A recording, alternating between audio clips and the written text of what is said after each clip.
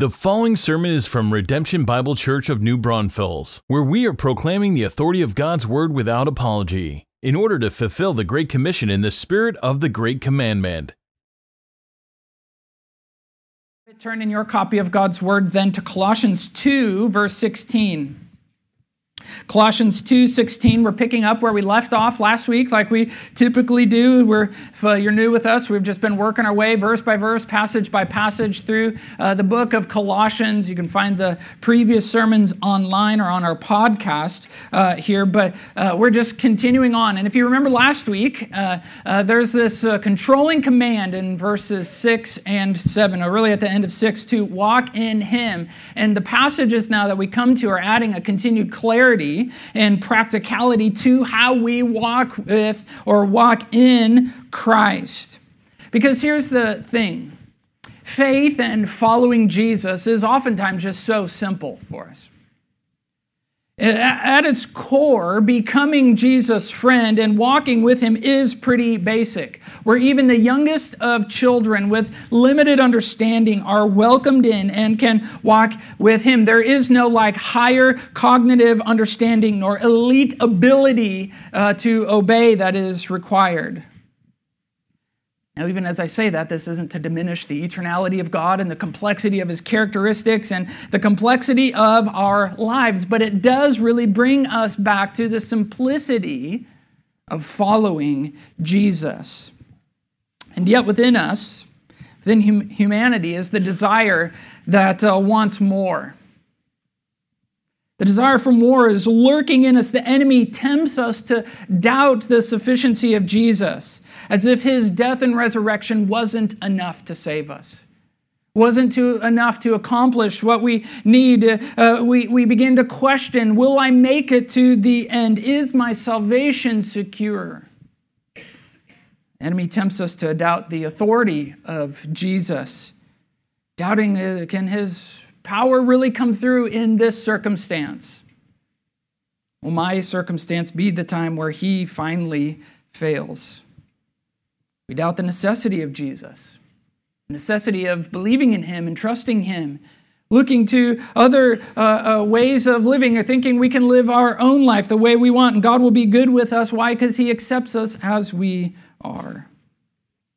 And now as these doubts, which really turn into deceptions, as they begin to creep in, we then begin to think, well, maybe I need to do more to please God. Maybe I need to do more to be right with God. Maybe I need to do more to add to His work. The Bible doesn't seem to have answers, so I need to look elsewhere.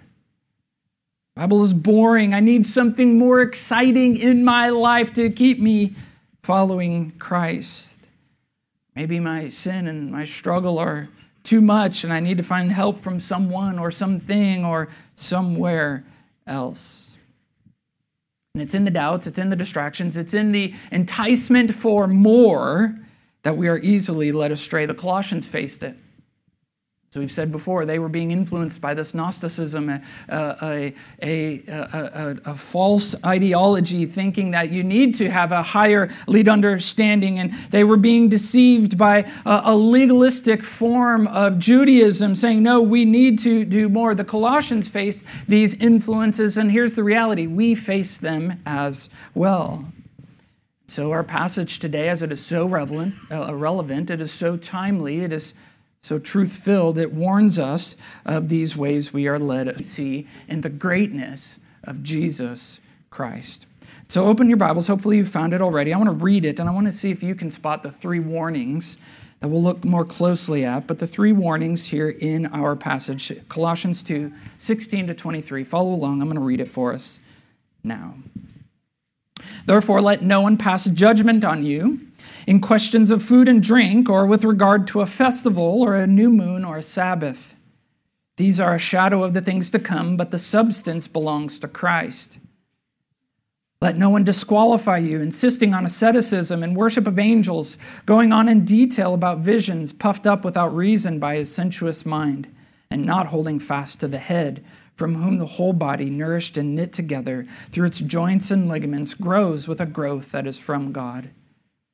Or if with Christ you died to the elemental spirits of the world, why, as if you were still alive in the world, do you submit to regulations? do not handle, do not taste, do not touch, referring to things that all perish as they are used, according to human precepts and teachings. These have indeed an appearance of wisdom in promoting self-made religion and asceticism and severity to the body, but they are of no value in stopping the indulgence of the flesh. Now, this is God's word for God's people. Now, here's how we can sum up the text. If you're taking notes, write this down this morning. When following Jesus, beware of anything that leads you away from Jesus. I'm going to get my water because my voice is a little scratchy this morning. It's all the dust and things. But can you hear the gravel in my voice? Let me just take a drink here. There we go. When following Jesus, what are we writing down? When following Jesus, beware of anything that would lead you away from or astray, lead you away from Jesus. Here's how we can sum it up. Here's the bottom line. This is the main point or the argument that Paul is trying to make to the Colossians and to us this morning. Now, in the previous passage, in verses 8 to 10, Paul warned of threats at the level of belief. Hey, don't be taken captive by these philosophies, by this deception, by these traditions, or these elemental spirits or principles. But now in our passage, which I just read for you, he warns about threats at the level of our behaviors.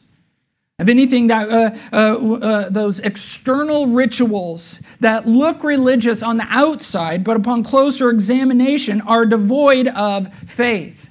They are actually not, as we were told in verse 6 and 7, they are not walking in him established in the faith. That they are establishing our own rituals, our own sense of religiosity. Because see, here's the stark reality this morning. It's possible to be inwardly rebellious and outwardly religious. Let me say that again so we don't miss it. It's possible to be inwardly rebellious and outwardly religious. And it's in our examination here as we work through these three warnings that we need to look outwardly at what is influencing us. How are we living? So that way we inwardly look at why we do what we do.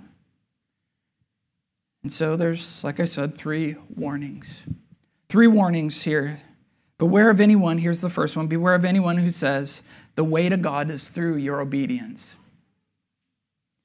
Beware of anyone who says the way to God is through your obedience. Look at those first two verses in our passage this morning, 16 and 17. In a word, we could sum this up as legalism. He says there in the command or the warning, let no one pass judgment. In other words, to act as a judge, to stand at the bench, rendering right and wrong about your faith when the rubric or the standard by which they are judging right and wrong is through the lens of diets and days. That's ultimately what he's saying here. Let no one, if they are judging your faith, if they are judging your religiosity or your righteousness with God, if the standard that they are judging by is diets and days, that's how we could sum this up, then we must be warned. See, apparently for the Colossians has been mentioned along the way, they were being influenced by those who were insisting that, hey, if you're going to follow Jesus, you must still follow the Old Testament laws. Particularly in the dietary laws. You can find them in places like Leviticus 11 and all throughout the Pentateuch there. You know, all those places that as you begin your 1 year read through the Bible where you get bogged down and you're wondering, what in the world is going on here, right? See, there were those that were insisting that these things, these questions of food or drink, what you can eat or what you can't eat, what you can drink and what you can't drink, that this was still required for being right with God. And not only in what they eat, those dietary laws, but also in the days or Old Testament festivals. This was saying with regard to festivals or new moons, because oftentimes their religious days were marked by moons on a lunar calendar or these or the Sabbath here. See, these festivals, they commemorated the mighty works of the Lord. Multiple other places that line these out. The Passover and the Feast of Unleavened Bread, for example, or something, that were celebrating God's deliverance.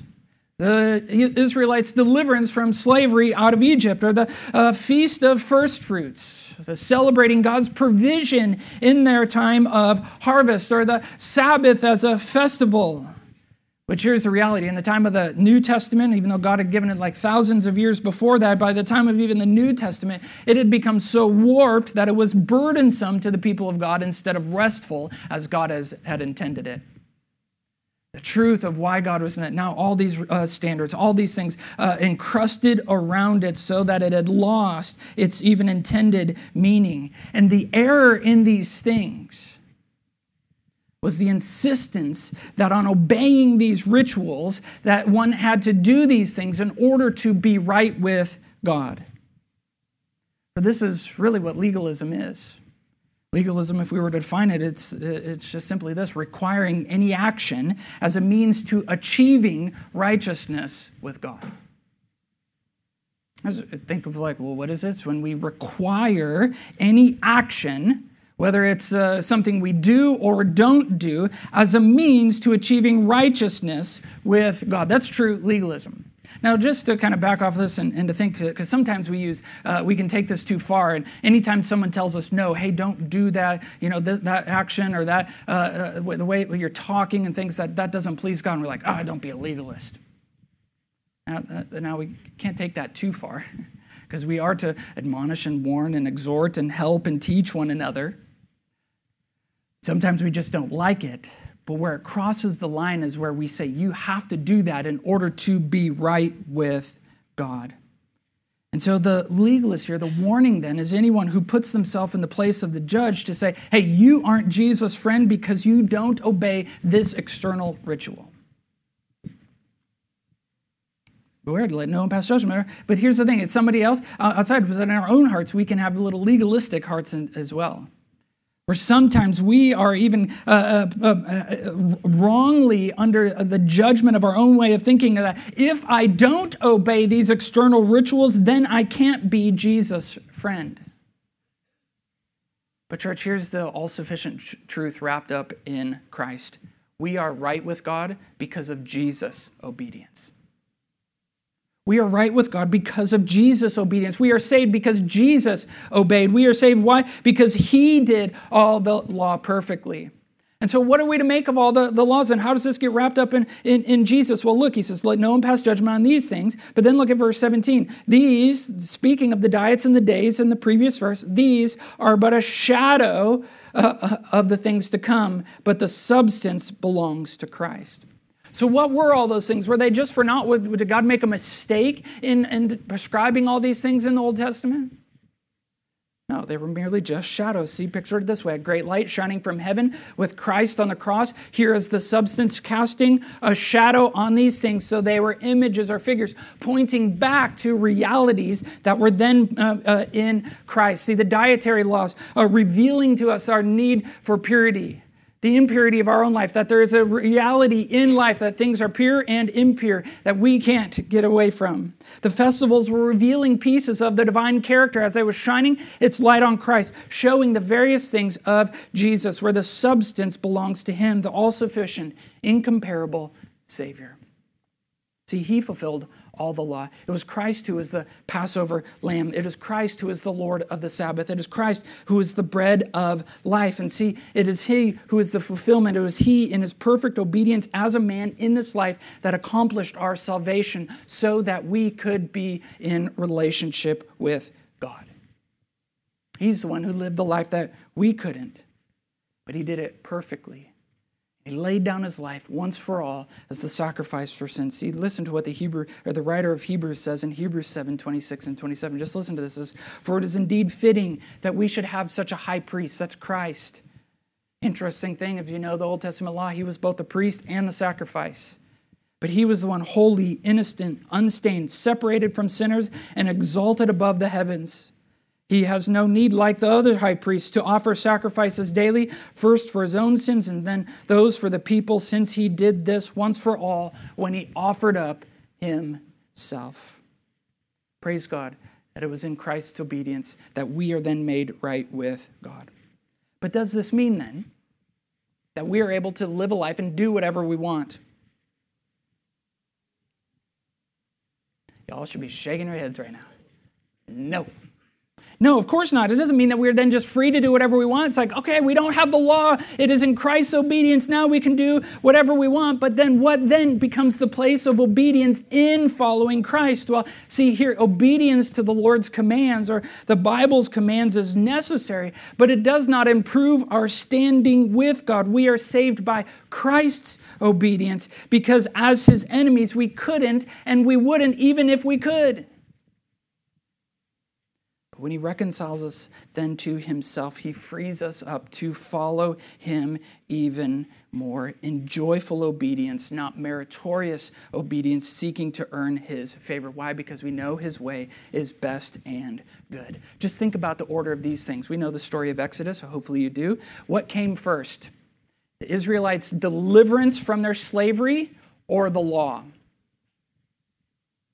Did God say, here is the law? Did he lay it all down and say, obey all of these things, and then I will set you free out from the brutal Egyptian slavery?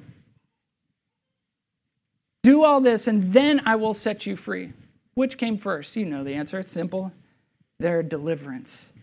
Then they were set free into the wilderness, and God gave them these commands to save them from themselves, from their perpetual desire to go back into the law, to try to deliver themselves, to try to take matters into their own hands. And he says, no, just do these.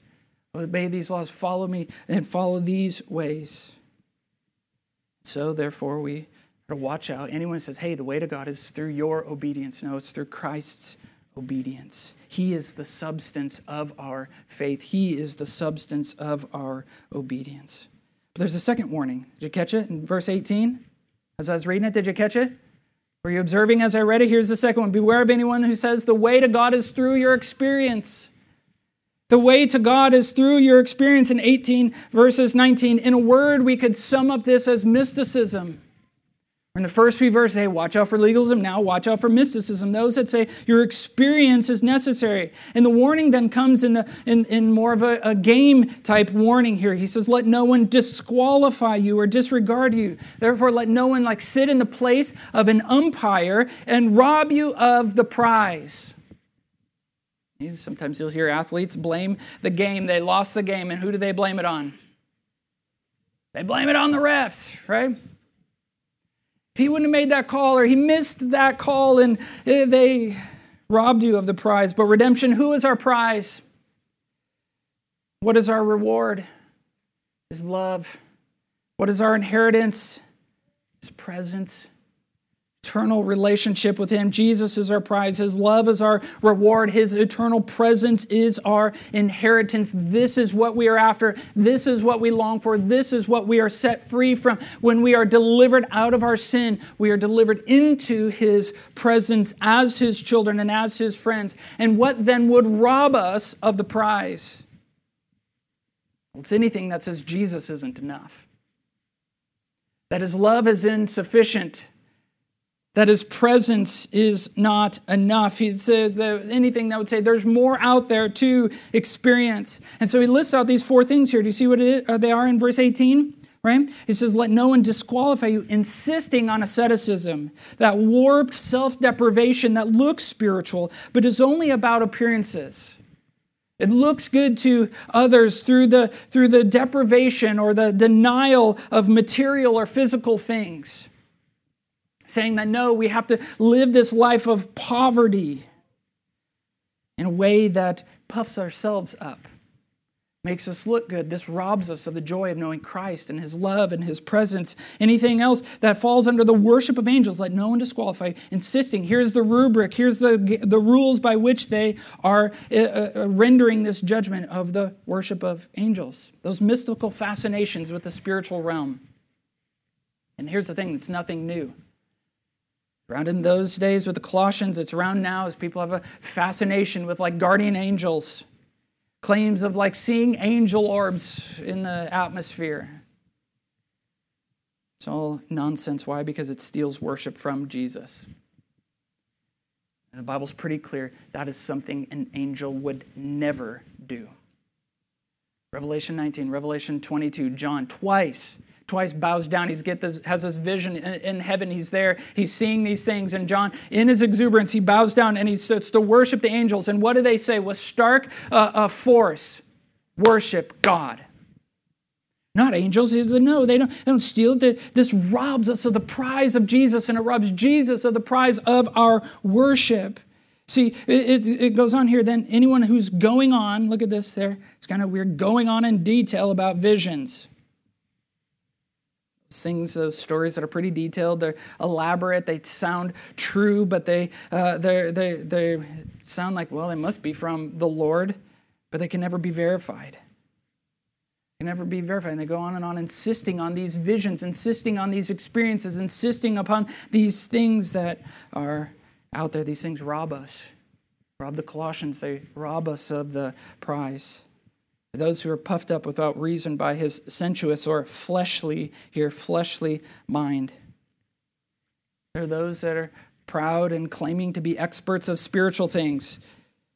They're proud of all their spiritual accomplishments, about their experiences. Look what I have done for the Lord. Look what I have done. And in the midst of it, come up with these complex teachings about things.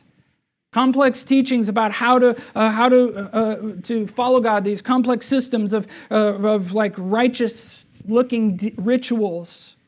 Complex teachings about angels and demons and interpreting dreams and end times and all kinds of world events and whatnot. And so why the warning with these categories?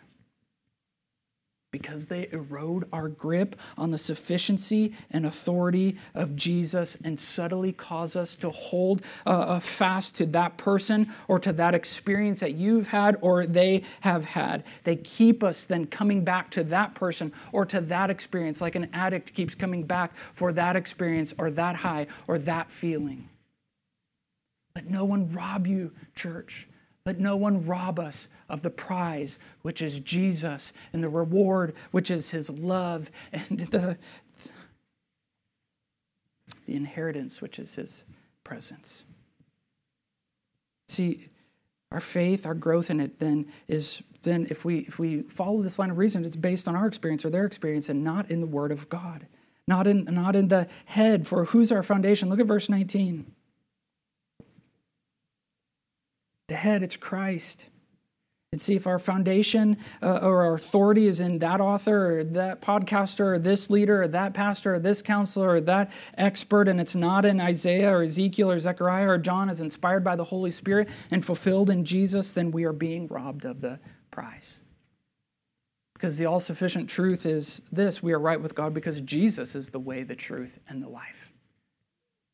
It was his experience. It was his, he is the revelation of what is true. He is the one that showed us how to live. And anyone, including ourselves, that says, I need more, or I need this experience, that I need more to God, that Jesus is too narrow. There's more truth beyond Jesus. Jesus is too simple, and I need more and more. I'm not satisfied. And we will be robbed of the fullness and the maturity that are found in Jesus alone. See, come back to verse 19. We're holding fast to the head amongst the whole body. Speaking of us, but our church, the membership, we're nourished and knit together. We are fed, we are held together by Jesus, the head. And so any sort of mysticism, any sort of insistence upon a personal experience effectually decapitates you. It beheads your faith and prevents your growth, which is found in the Lord. It is through Jesus that we grow in godliness. And so what is then the place of experience? Is walking with Jesus then just some sort of like abstract connotation? Is it just some sort of objective thing that it's just based in words on a page? Well, no. Walking with Jesus is a real experience. It is everything in our life in the same way that our marriage is the same, is an experience here, but our experience is not our authority. We interpret our experiences through the authority of God's Word, through the sufficiency of who Jesus is as revealed in the Scriptures. And our faith isn't just based on like facts and truth. It's a relationship for sure, a relationship that's founded in the truth of God's Word. Let no one disqualify us based on any sort of ritualistic experience that is said so-called to be required for being right with God. But there's a third warning. Did you catch it in verse 20? Beware of anyone who says the way to God is through self-denial. It says just denial on the screen here, but I would add here just some clarity in it through self-denial. And a word here is, again, asceticism. Or in the first warning, beware of anyone who would add legalistic rituals, anyone who would add mystical rituals in the second. And now these ascetic rituals that warp self-deprivation, that look spiritual, but is only about outward appearances. Looks good on the outside, looks good to others with these displays of self-denial of material things, but inwardly is self-sufficient, inwardly is rebellious. And now here the warning looks a little bit different. Did you notice that? It kind of changes it now into the form of a question that's anchored in the truth. You kind of have to, in those first few verses, 20, 21, 22, there it's all kind of like mashed together, right? And so the question, if we were to just kind of pull it out here, if we were kind of to extract it, is basically this: why do you submit to regulations? Why do you allow regulations to be your master? Or if we were to phrase it in the same way as the other two warnings, let no one master you by regulations. And it's a truth that's anchored in verse 20 here. Do you see it there? The whole verse really finds its apex in verse 20. It says, if, or we could even say, since with Christ you died to the elemental spirits of the world. He died. If with Christ you have died to sin and false theology, to your own way of doing things, why do we keep doing this? And so the question is, have you? Have you died with Christ? It's really a gospel question. Have you died to yourself? Have you died to your sin? Have you put your former ways of thinking to death? Have you died with Christ, identified with Him in His death, burial, and now resurrection, alive with Christ, alive in Christ, to newness of life, to new ways of thinking, to new ways of deciding, to new ways of desiring, to new ways of living your life? See, we've died to these old ways, these elementary ways of thinking. This really is the gospel. And if you have, then, you are no longer mastered by these self-denying regulations to earn your salvation. See, this is this motivation here is why unbelievers do sacrificial good things, so they would be recognized. But if verse 20 is that anchor truth of the whole passage, if with Christ we've died to these elemental spirits. Remember that was referenced last week in verse 8. They're elemental principles or elemental spirits, that basic, elementary, rudimentary way of viewing the world. Like karma or Hakuna Matata or some other, simple way of viewing life. We've died to these ways of thinking. He said, then why would you still act as if you are still alive or these things are still your master? You've been set free. You no longer have to follow that way of living. They're no longer your masters. This is no longer your way of living as if by these regulations that are that appear godly on the outside. Why are you obeying all the worldly methods of self-denial? They appear effective. They appear godly, especially in not sinning. But the truth is, from verse 23, they are powerless. You see it? But they are of no value in stopping the indulgence of the flesh. Flesh being our sinful nature. Flesh being those desires within us that want to sin and do what is wrong and displeases God. But see, here's the thing, rules and regulations are only as powerful as the one who put them in place. Self-made, man-made rules are powerless. Because we lack the strength. We lack the endurance. We lack the fortitude. We lack the discipline to carry them out. This is why we have to pray. God, strengthen us, as we've said. Strengthen us with your might so that we have endurance, so that we have patience with joy to continue following you. See why God's rules, God's regulations, when He gives them from the Scripture, they are powerful and effective. But in our fight against sin and our desires to please God as His children, as His friends, we can set up all the walls we want around us. But it does not alleviate the main problem that is within us and not without us or outside of us.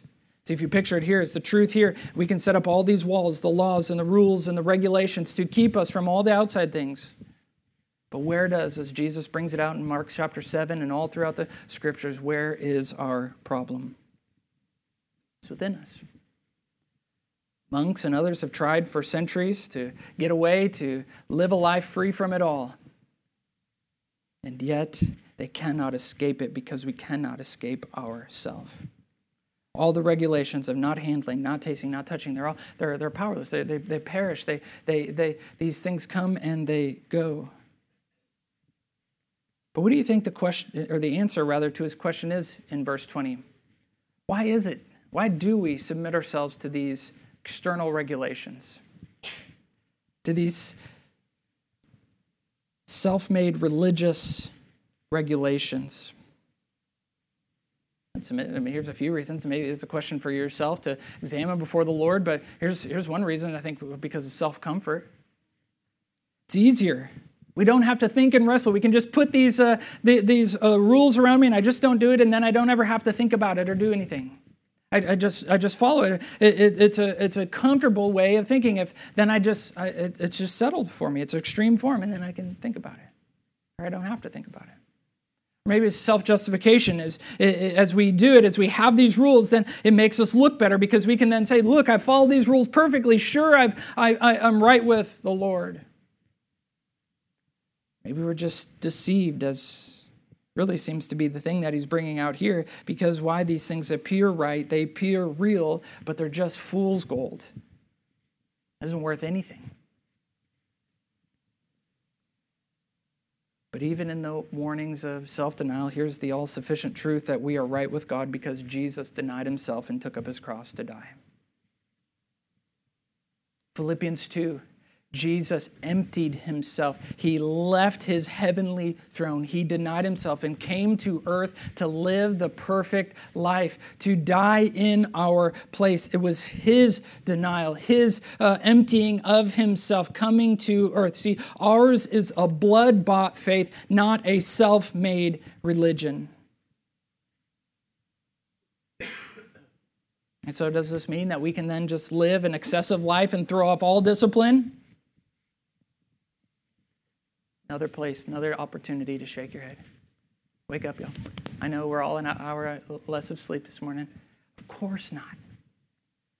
Of course not. Self-discipline is right and good, but it does not keep us in our salvation. It does not keep us in God's graces. Disciplines are not these regulations, not this self-denying poverty, but the spiritual disciplines. We say of praying and reading our Bible and living in community and fasting and walking with the Lord and saying no to sin are all God's grace, or by God's grace to keep us close to Him. They're all means to make His presence and our relationship with Him more intimate and more close, not to make us right or to make us earn His favor or to earn access to Him. And so why such strong warnings in this passage? Well, because none of these outwardly religious ways are actually walking in Him.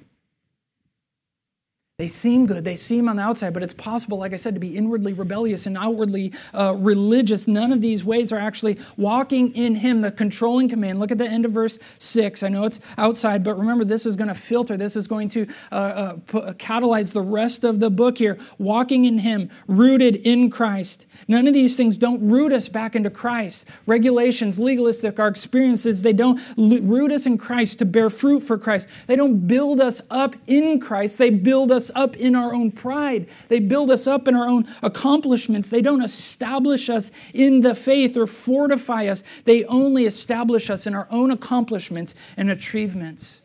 None of these things, the legalistic way, the mystical way, the ascetic way, do not cause us to abound in thanksgiving for Jesus, only to boast in our own accomplishments or in our own achievements here. And so what do we know today? How can we take a deep breath, even being warned in this as we examine our own hearts, as we examine the things that are in our life here, we can take a deep breath knowing that we get to meet with God because we are secure in His love as we've been saved by Him. So what can we do this morning? Take a deep breath. Can you do that? and tell the Lord, thank you. Tell Christ, thank you this morning. Now that we are his friends, he provides us these opportunities. He provides us these ways of obeying him and walking with him, not all the hoops to jump through to earn time with him. For the all-sufficient, incomparable Christ is our way to God. It is through Jesus that we know how to obey. It is through Jesus that we now get to delightfully obey. It is through Jesus that we now have a joy-filled, peace-filled life. It is through Jesus that we give up worldly pleasures for the greater reward. It is through Jesus that we grow and mature in the faith. It is through Jesus that we worship him rightly. See, there is no more necessary. It's just Jesus.